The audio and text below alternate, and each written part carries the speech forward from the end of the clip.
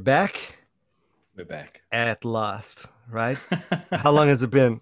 I don't know. Dude, It's so been a long. while. We So were sorry. trying, but Mike just didn't want a podcast. Yeah. We were just And like, I have Mike, when are we watched so many episodes of Theonomy and Christian Reconstructionism and Doug Wilson. I'll Oh be man. binging on that stuff in between. The conversation has just it's developed in my mind since the last time we spoke. You're running a podcast internally all the time. Yeah. Arming myself. Ammunition. Yeah, sorry if anyone has been wondering. We just do this sometimes. We drop off the radar.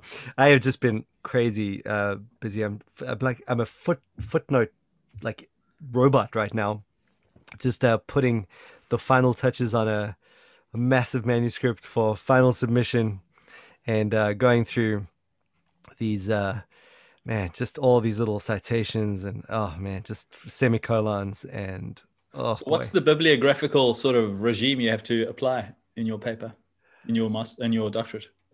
The regime? Well, which school of The bibliography? style? The All right, style, yeah. the referencing Style, that one, that word. The Yeah, regime. the regime.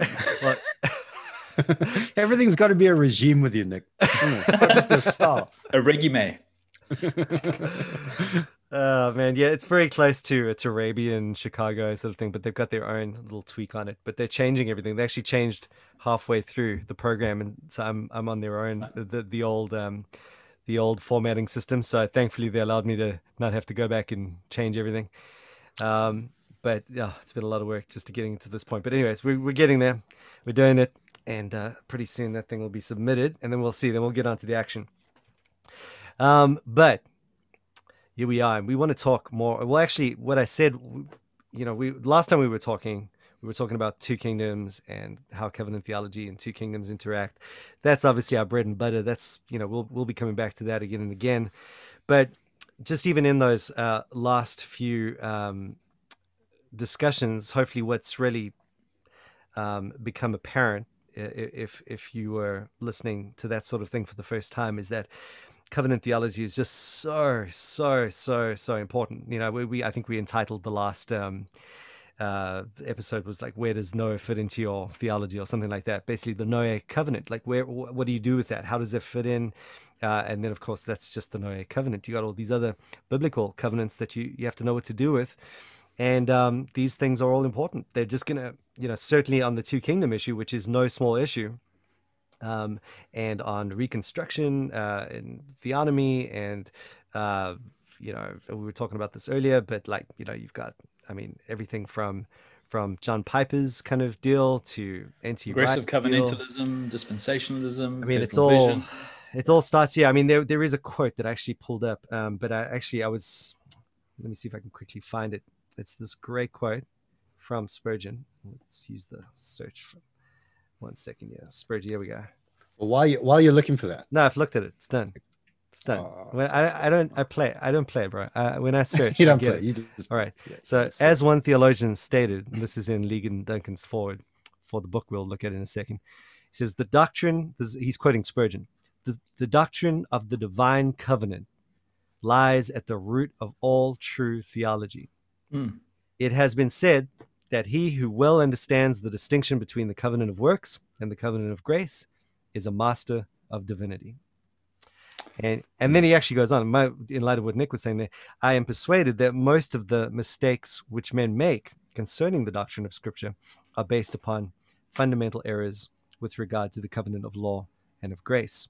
May God grant us now the power to instruct, and you the grace to receive instruction on this vital subject. Just classic Spurgeon style. I love the fact that all the Presbyterians quote a Baptist on that one as well. That's just absolutely awesome. There's such an irony going on there. But it's true though. I think even if there's a difference in where we land on those finer points, we're all seeing it. We're all seeing that the way we get to those finer points is via this architectonic principle of covenant theology. And so we thought, let's just do something a little bit more sustained, a little less sensational. We're probably not going to get the mega hits with this, so it's going to be a little bit more on the academic plodding along stuff. But it's the work you've got to do. You've got to understand the stuff. if you do want to put your theology together, as Spurgeon just indicated there, which I couldn't agree with him more. And so there are many good books that we could look at, but just in light of the way it tends to work with podcasting and us, and the fact that we've tried to go through a few books, but it ends up just becoming our own talk on the thing anyway. So I thought, let me not massacre another book by trying to get its greater argument or anything like that. Let's just take a grouping of essays, which I think will be helpful, and we'll just turn it into a kind of starter point for our discussion. And the book that I think just lends itself well to that is a book that's come out recently. Expensive little guy, but very good. It's from the RTS team, the faculty. It's called Covenant Theology: Biblical, Theological, and Historical Perspectives, edited by Guy Prentice Waters, Nicholas Reed, and John R. Mather. And Muether. It's Mather. I have hung out. That can't be Mather. It's Mather, bro. It's how they say it. He's a librarian, bro. Well, I have, he's one of the big players with the stuff that we talk about. He edits like anything worth reading when it comes down to Klein stuff or just a lot of the historic Two Kingdom stuff, the spirituality of the church stuff. He's written some great stuff with Daryl Hart. So he features a little bit in my dissertation. I've actually sat with Dr. Mather and in the RTS lounge, in the little staff thing. He made me a cup of coffee and graciously spent some time with me. So I'm really thankful for that. But he was just super interested. Here we go, Nick. Here we go. Name dropping. Well, when I was in the RTS lounge, it was an honor. There he was doing his research. You know what he was actually doing though? It was interesting because I didn't know, but we were talking about it. He was just, he was busy with something, obviously. So he took the time out from doing something, and he was telling me he was putting together a bibliography. And I was like, whoa, crazy, because it's a librarian at RTS, obviously. It makes sense. And then I was like, did you catch the one on Golding's book on covenant theology? He's like, yep, I got that one in there.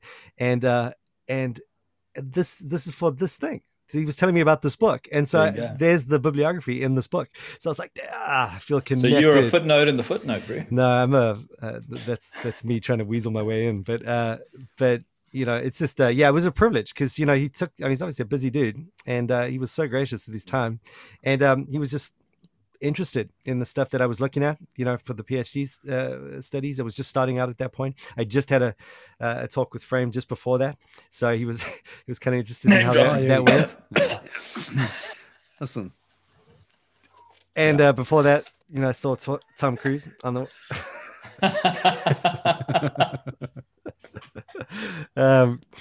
but it was really good. So anyway, all to say, RTS, gotta love them.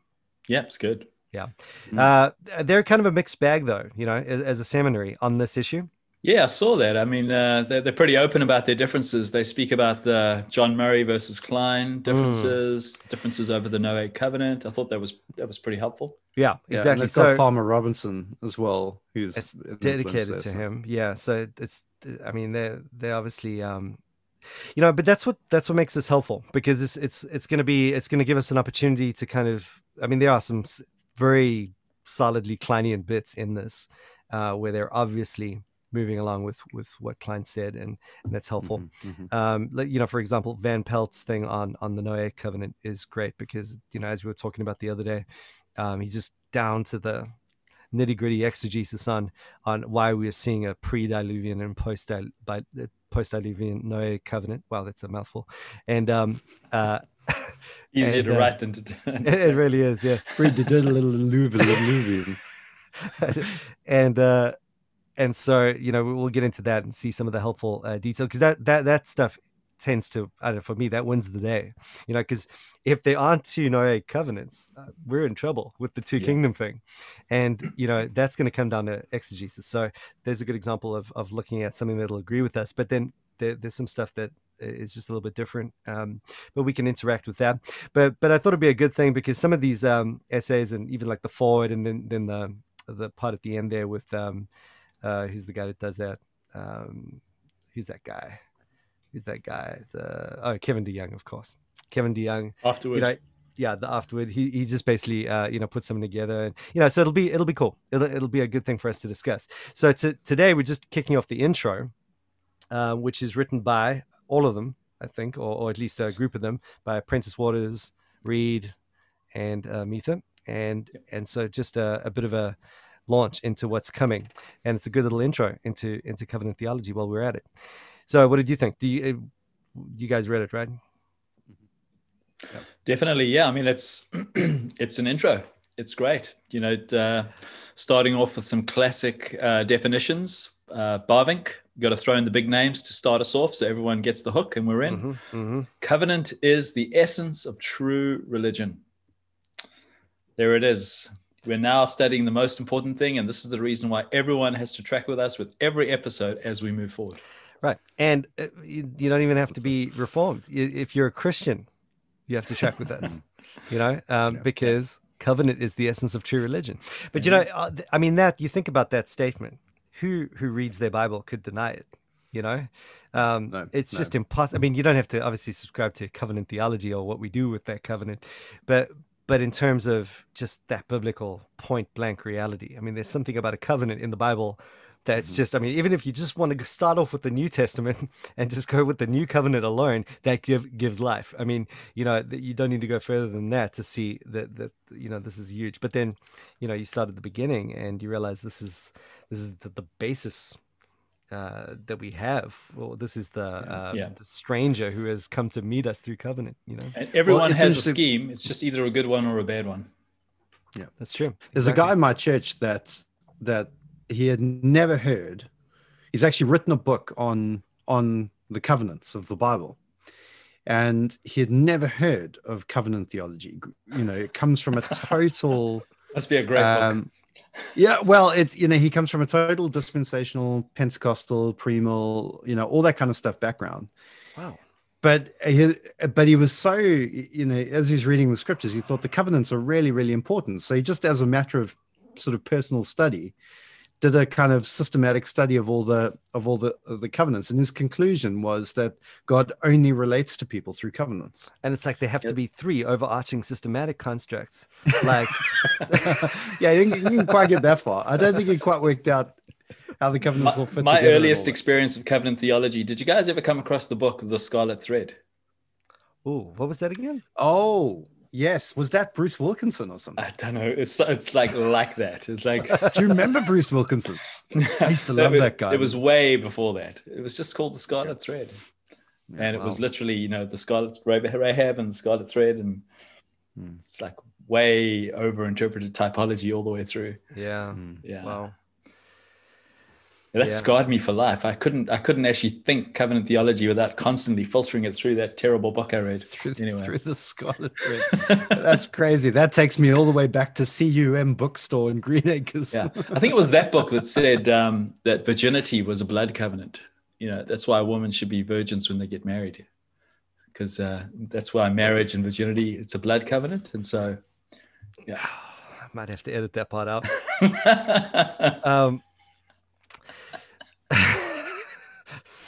I can't even remember my first intro to covenant theology, though. That's weird. It's a weird thought. Why can't I remember that? Anyways, obviously it definitely wasn't. I think it was one of those things where surely it was our heated debates about infant baptism in the early days. I think a lot of that was, maybe that sort of got us onto it. But I think it was more just, you sort of, when you start off with, well, when I started anyway, with Reformed theology, you kind of, okay, what is Reformed theology? Let's read R.C. Sproul's book. Hey, he's got a book called What is Reformed Theology? Fantastic. And then you're like, well, it's this and it's that and it's this and there's the covenant in there somewhere, and and it's awesome. And you kind of like, just okay, cool, that's fine. But I think where it really started to kick in for me was when I started to see how it played in with Klein stuff. I started to, it must have been that's when and that was fairly early. It was one of the first things I'd read. I mean, actually, it's systematic theologies, I suppose, where we get reading through all those one volumes. I know Nick was the same. We just went through a season where we just like read every single one volume systematic that came out, and you always had your like little 3 pages on covenant theology, and kind of, oh, that's the part we disagree with the Presbyterians, and but no one that really just developed the whole. And I came in, I got into Voss via Klein, so I completely the wrong way there, and so I suppose I just went straight into the 2.0 stuff. I got into Klein via Horton. I think Horton was the first sort of major covenantal theologian, and he develops the whole notion of lens and loci. Oh yeah. So every in systematic theology, you've got your various heads of doctrine. Those are your locuses, loci being plural. So your loci of doctrine, each loci is not only a head of doctrine that you arrange all the data of Scripture under, but it becomes a lens through which you view the whole of Scripture as well. And it took a very long time for covenant to become a lens for me. So I was always, union with Christ, justification, the soteriological stuff. But then, all of that is absorbed in the broader category of covenant. Covenant is the one overarching umbrella that just takes it all together. And similar to that for me, I think, was trying to work out the kind of law gospel dynamic in the New Testament. So not only in terms of the role of the law, but also how the Old Testament and New Testament fit together. That's it's true. Just constantly spiraling around that. That, and then I also, Horton was huge for me, but just in the sense that, but even just talking to Mike about Klein stuff before I'd even read any Klein or anything like that it just seemed to make sense. And actually I'd arrived through looking at guys like Doug Moo, without sort of imbibing the whole thing that he does, I had arrived at a similar conclusion about the Mosaic covenant already. So actually hearing it come from Klein, that the Mosaic, you don't have to try and pretend that the Mosaic covenant is a gracious covenant, or a covenant based on the principle of grace. That was a huge relief to me, because I was like, whew, for a while there, I thought I was going to have to go outside of the Reformed camp to find people who could just, who could agree with us. And that was quite a scary thing. So guys like Horton and Klein have been huge for me, because they've allowed me to stay, confidently within the Reformed camp in my reading of the Mosaic covenant. Not according to Frame, bro, or any of the haters. If you haters gonna hate any of that stuff, you're out of Reformed orthodoxy. My goodness, there's some. Not according to R. Scott Clark, though. No, that's true. We're totally out of Reformed orthodoxy.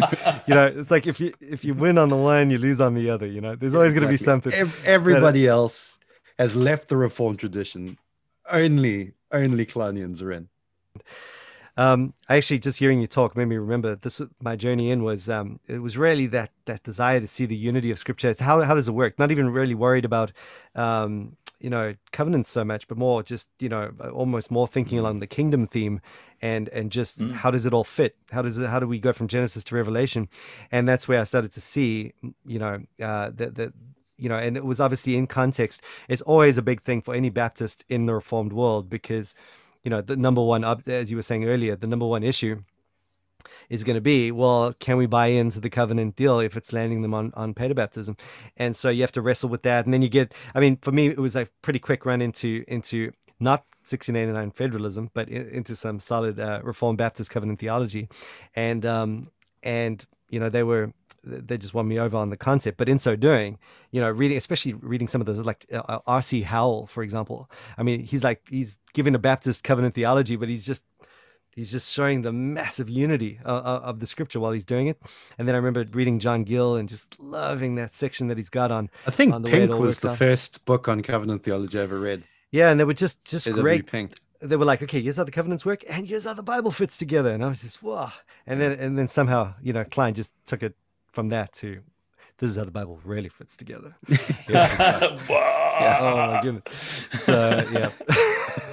When you're ready to leave the playground, exactly. And come into daddy's office. Exactly. So we want to just quickly get through a little bit. I mean, let me just quickly read this outline because this is kind of what we're looking at, and even just these headings are good. This is what we're going to be looking at as we go through all of the papers. But what is covenant theology? They've got a few headings here. Covenant theology is exegetical. Yeah. Covenant theology is Trinitarian. Covenant theology is eschatological. It's a huge point, massive point. Covenant theology is historical. Covenant theology is confessional. Covenant theology is technical. Covenant theology is charitable. And I don't know so much about that one, but covenant theology is practical. That's true. So, it should be charitable, but it's not. It should be. But it is. Can I just say, I think it is. No, I just had this. Whoa, we got to just. No. We got covenant theology is Trinitarian Tuesday. What else? Covenant theology is covenant theology is exegetical Easter. I just saw a work week going there. I was thinking maybe we could bring back the old podcast. Sorry, I thought we were doing the whole calendar of the year. So no. Covenant theology is that's all we got. That's all we got. We got 2 Tuesdays. We got Tuesday. Well done. All right. It's not so okay. Yeah, you were saying. No, I think it is. Well, what I think is interesting is that covenant theology seems to be something that's being, like you said earlier, I can't remember who said it, but we were saying earlier that covenant theology seems to be being picked up and run with by a much more diverse group of people within the Christian world. So you've got, obviously some dispensationals who are picking up and running with the idea. You've got the whole kingdom through covenant thing, which is, showing us that whole spectrum of people who are starting to engage more seriously with covenant theology. But you've even got like Roman Catholics taking a more covenantal approach. And I think one of the popes did it. I think it was like Pope Benedict? Ratzinger? Was Ratzinger did it? Anyway, one of the popes did Okay, yeah. So I think so that covenant theology, so in some sense, it might be that even though there are some fleshing out of the differences, it might be that covenant theology is something that allows it'll give us a common vocabulary to talk about the gospel, and to iron out some problems. I'm not saying it's going to solve the rift between, Reformed and dispensational, or between Roman Catholic and Protestant, but it might give us a kind of common template to talk about, and where we can see more clearly where things are going different. Well, even just thinking about I was going to say the kingdom through covenant thing, where you can see exactly where he's just doing a monocovenantal thing there, and he wouldn't put it in those terms necessarily, but we can see as soon as he's bringing, some sort of grace in before the fall in some way, we're just all of a sudden feeling uncomfortable. But we know just even having a grid like that is helpful, because you know exactly where the problem lies. And and the interesting thing is, just to the point here, that it's charitable and how it should be anyway. I would go to a book like Kingdom Through Covenant now that I know exactly where I'd stand with it. I'm able to evaluate it in a very precise way, and not throw away the enormous amounts of good, that is going to, that I agree with. It's just that I'm systematizing it slightly differently, or I'm agreeing with that we've got one little exegetical difference, but I don't have to let it, ruin the whole thing. I don't know that I'd be able to do that with, if I didn't have a clear covenant theology myself. Same thing with progressive covenantalism. When I talk to those guys, it's like, I'm very thankful for a lot of what they're saying, and I don't think I would be able to. I feel just too us against them if I wasn't clear on it myself, So I think that's a huge point. The clearer, and I suppose that stands for theology in general. There's this kind of thing where, hey, let's not do theology because it divides. Let's just all get along and love Jesus. But in truth, as you actually do theology, it's never been a point in my life where it's taken me away from unity. It's always brought me closer. Then once I could see exactly, where I disagree and even with 1689 federalism, which would be an alternate reformed covenantal structure. Exactly. There's so much in terms of the substance that we would just agree with. Yeah. Exactly. And be very, very thankful for. They're not going on the other side. They're not falling on the other side of the monocovenantal / John Ball Westminster Presbyterianism. They're falling on the Kleinian. They're erring on the Kleinian side in many ways, which, again, thankful for. So So yeah, exactly. Look, Those there have sorts of been things are no huge. Baptist city-states that I'm aware of. So I think. Oh well, the Anabaptists, the Oh Anabaptists. well, that's true. That's Yeah. true. The Munster thing and Yeah, but you know, Oh, there's Texas. there's Idaho, but that's not Baptist. yeah, well, and who knows what James White will end up doing? That is a good question. Where will he go? What will he be? He's like He's gonna become like a president in his like own inside state. the chrysalis at the moment. We don't know what he's going to be when he comes out. Oh man, Yeah. just yeah, no, it's charitable. Like we were saying, the covenant theology is charitable. I love James White. Yeah, we love you, James. Yeah, White. but no- Please don't fight back. But I think that the point you're making was right, because you just don't, once you have an idea of how you understand the covenants, you don't have to be scared of other views. Yeah. And so you can approach it with there's some fine tuning here. I can agree to disagree here, but I might learn something there. And I just remember sort of the big aha moments was, how did Abraham get saved? And like, Exactly. I remember coming out of a dispensational framework, I'm like, man, this is a huge problem. And it was just covenant theology that just handed it to me. Just For sure. huge sure, issues. Yeah. And that's why you baptize your kids. You know, because it's the same thing. When they believe. Yeah. Amen. Amen. So so I think that's huge in light of what we're trying to do here. We're not trying to just be super clicky with I mean, obviously we got our niche. We want to this is the thing that we hold to. I mean, as Reformed Baptist Kleinians, we're like as a drop in the drop of the water of the ocean. And so we've got a niche, that's for sure. But the niche doesn't lead us into some sort of isolationism. It's never led me down that track. It's always led me, like, I love sort of the way it makes me feel like I can totally hang out with everyone who doesn't agree with me. And, so that's what we're trying to achieve. That's good. And then the other thing is, you know what I was going to say on that point? Have you just, we used to have that crush on that Catholic guy, Andrea. What was that Taylor guy's Marshall? name? Taylor Marshall. Thank you. The Taylor Marshall Show. Right. I think you were crushing on him a bit harder than I was. I was. That I mean, has like, to be this said. guy was just a stud. Wow. He was just like a jiu-jitsu black belt. Like, Don't get it. No. Did his I mean, I think I was reading through Aquinas at the time, and he was just like, he had me on the whole. Yeah, well, when I read Aquinas, like all of it, I was just like, oh my goodness, Like, wow, whoa, that's a lot. Yeah. But anyways, what I was going to say is he came out of the Norman Shepherd thing with the covenant. He in his own book about how he went to Roman Catholicism, and I don't think he's alone in this. He describes it this way. I haven't got a reference here, but I'm pretty sure it's in his whatever his book is that describes the whole thing. I remember reading there that this all came about as he got into covenant theology via Westminster, Philadelphia. He was a grad there, and that's interesting, right? Because to your point there with the Roman Catholicism thing, now that's when it all goes wrong, in my opinion. And so it kind of goes both ways. No, but there is, and interestingly, there's another Roman Catholic YouTube channel called Reason and Theology with a guy named Michael Lofton, and he too came out of the Reformed faith over the Shepherd issue, and the covenant theology led him Catholic. So it's the same story. Yeah, because it goes something along the lines of, well, okay, wait a minute. So if we are Israel, we better start acting like it. And who's been acting like Israel from the beginning? Oh, wow. So the synagogues morphed into the Roman Catholic basilicas. Oh, well, they've got their priests. We've got our priests. It's all one big thing. So it just becomes like a stepping stone into, it's all one thing. Let's do that well. And then let's try and shoot for a weird kind of papacy again, which is effectively a Christocracy. It's interesting how it all goes. Even with Aquinas and natural law, that's the interesting bit there.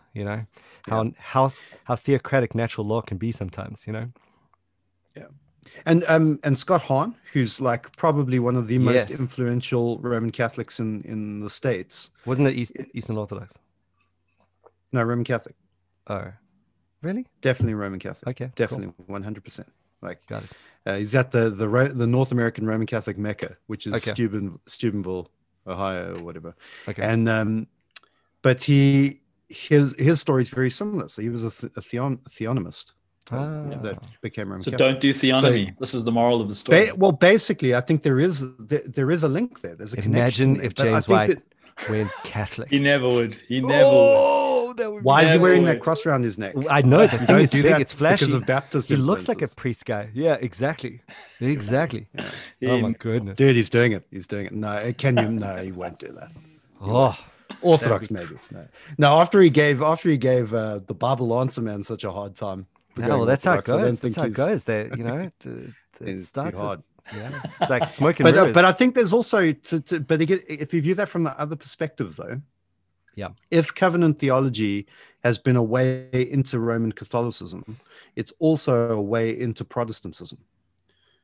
So the whole idea of, look, okay, if I take covenant theology a certain way, and if I see a kind of extreme continuity that doesn't recognize the distinctions between law and gospel and things like that, I'm going to end up in a more Roman Catholic thing. And they traditionally have taken a more kind of monocovenantal theonomic approach. And certainly ain't that kind no of thing. law and gospel going on there. Not a huge amount, no. No. But in the same way, anyone who's engaging with covenant theology in the scriptures is going to see that, hang on, there's a bit more nuance. Yeah. And if they find their way onto, Yeah. and I've noticed just in my reading for academic stuff that Roman Catholic writers are quoting Protestant sources a hang of a lot more these days than they used to. And I think there is going to be an opening conversation there, and that presents obviously dangers, but it also presents opportunities. Well, there we go. Covenant And theology. speaking about bringing people together, have you guys, Mike, you've heard about Matthew Johnson's podcast? Bro, don't bring him into this. Reformed Matthew- dispensationalism. Matthew- Nick, what are you Bro, doing here? what are you doing, Matthew? Get off the air, bro. No, I'm just kidding. I told him what That we was said that about was a him. joke. That was a joke. All right. I love told you, him what Matthew. we said. I said I told him that we said that Reformed dispensationalists is like Spurgeon without a beard. Exactly. We don't know if you want to slap him or kiss him, you know. But And he no, said, and so is Reformed Baptist. that's true, and that's a good point. And so, Exactly. hey, we all We have said to be it a as little bit well. weird. But you know what? Really appreciate Matthew, and yeah, he's doing a progressive dispensational thing, pretty much, right? Yeah. If I'm not mistaken, maybe we'll get him on and talk to him on the podcast if you'd like to come on. That'd be great. But it's always just good knowing. I mean, man, in New Zealand, bro, we just all got to stick together. That's the bottom line. You got to be a real freakazoid before we kick you out, you know. But we got to do this thing. It's such a small little place, and we don't have time and space to mess around with divisions. And so anytime I'm hearing about a faithful gospel preaching guy in New Zealand, because everyone else has gone off the map with their liberalism and so forth, he's in my team. He's a friend, not a foe. Yeah. So covenant theology is exegetical.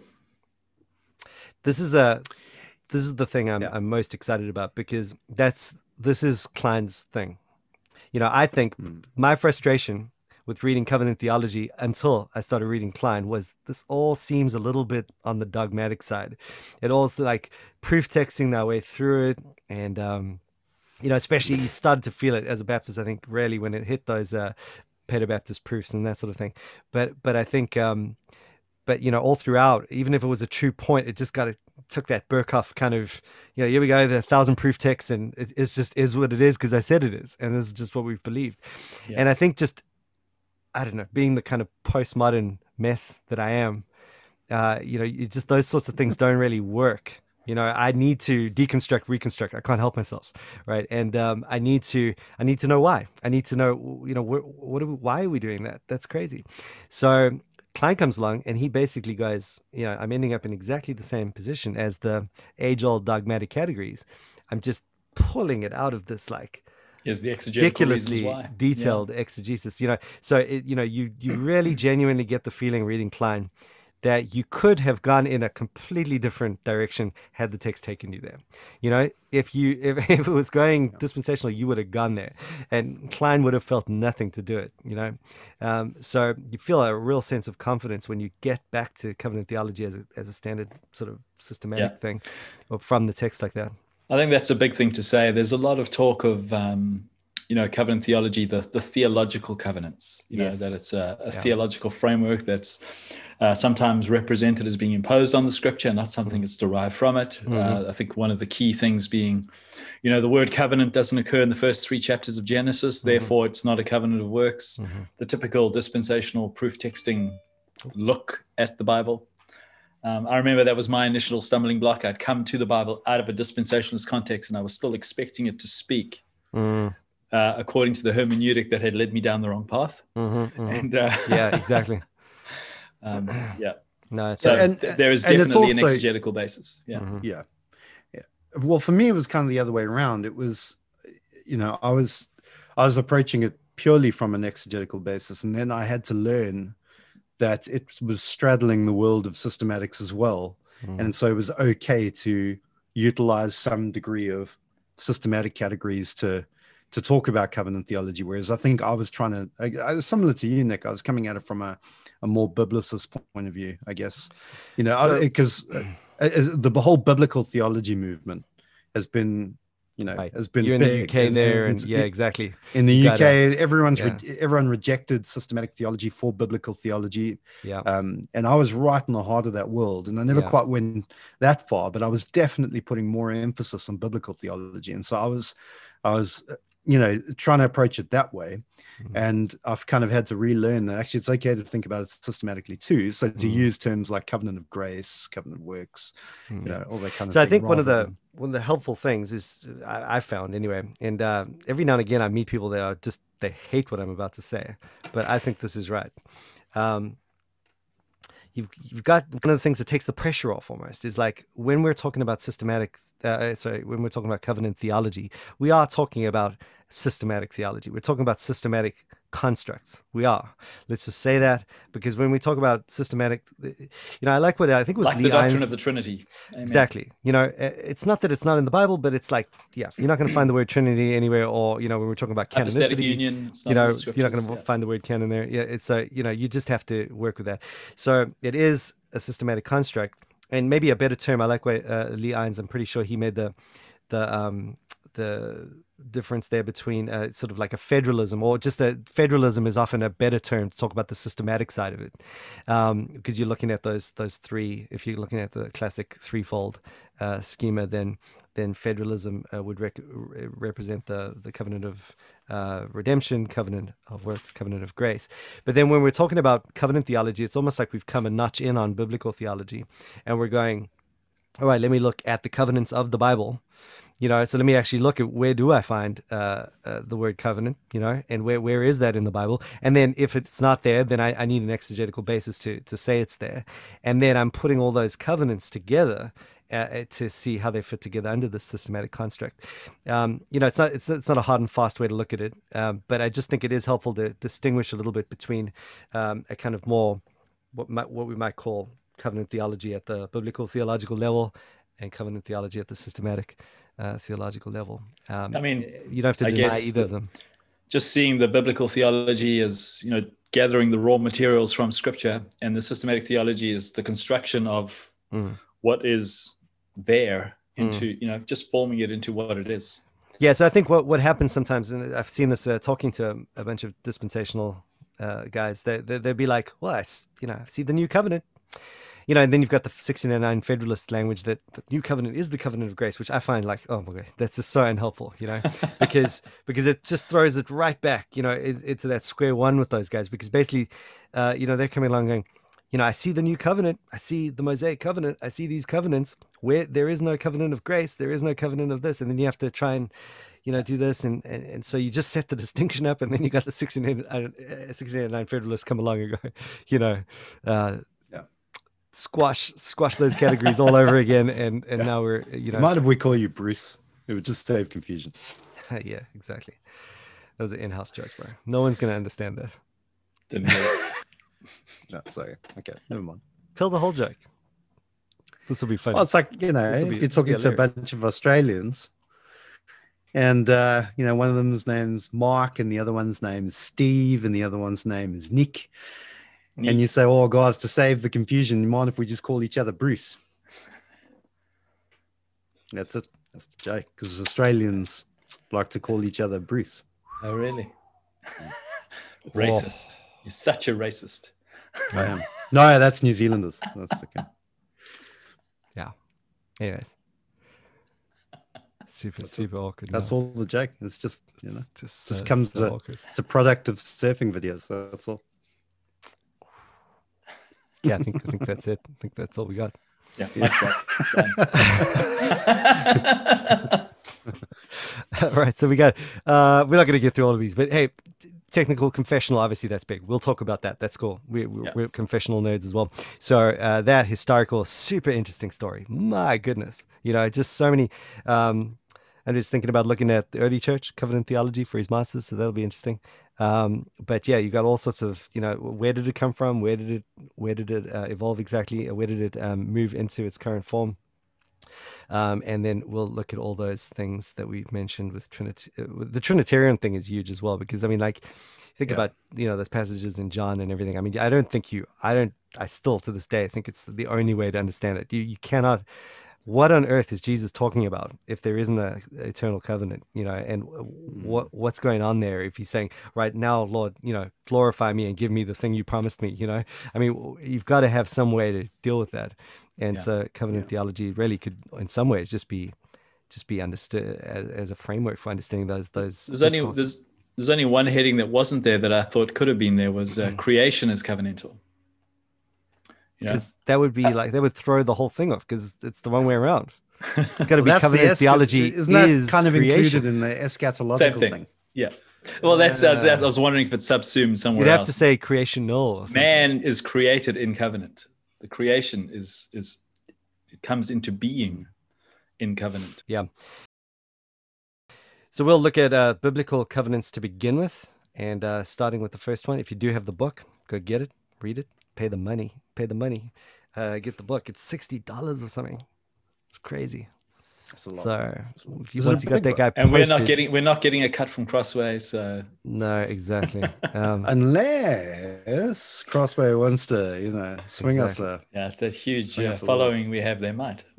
Please do they Crossway. That'd be great, because by the time you've got that posted to New Zealand, it's like a $300 book. So we're pretty much doomed to reading things on screens. But anyway, go get the book, and we'll talk about it. Cool. Sounds good. Sounds good.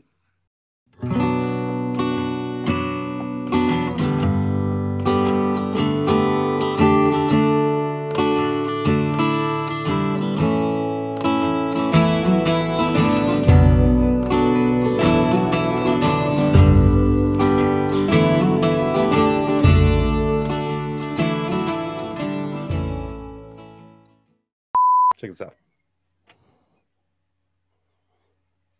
Oh, So John Someone Calvin. made this for me. it Is looks that a book possessed by the spirit of John Calvin? Whoa. That It's he looks like handmade out of clay. That's very good. Yeah. Isn't that it's very cool? good. That's very Wow. good. Bye. Tot ziens. Zien we jullie later. Hammergachle. Gere. Koegsle. Salagachle. Shalom. Adios. Adiosas. Obrigado. Sayonara. Nice. Oh, Namaste. namaste. Oh. Drobodan Ah. is Au revoir. ciao. Ah. I did it. Sorry, it's taken. Oh, you did it? You did ciao? Yeah. Arrivederci. Oh, there it is. Arrivederci. Oh, I like that. Yeah. Can't remember now. Grace and peace to you. Gereke Erini. Oh, you mean? he went Yeah. biblical. Yeah. Oh. Yeah. I think it's so rad. Yeah. He looks like one of those orc guys. Not an orc, but Don't you stop.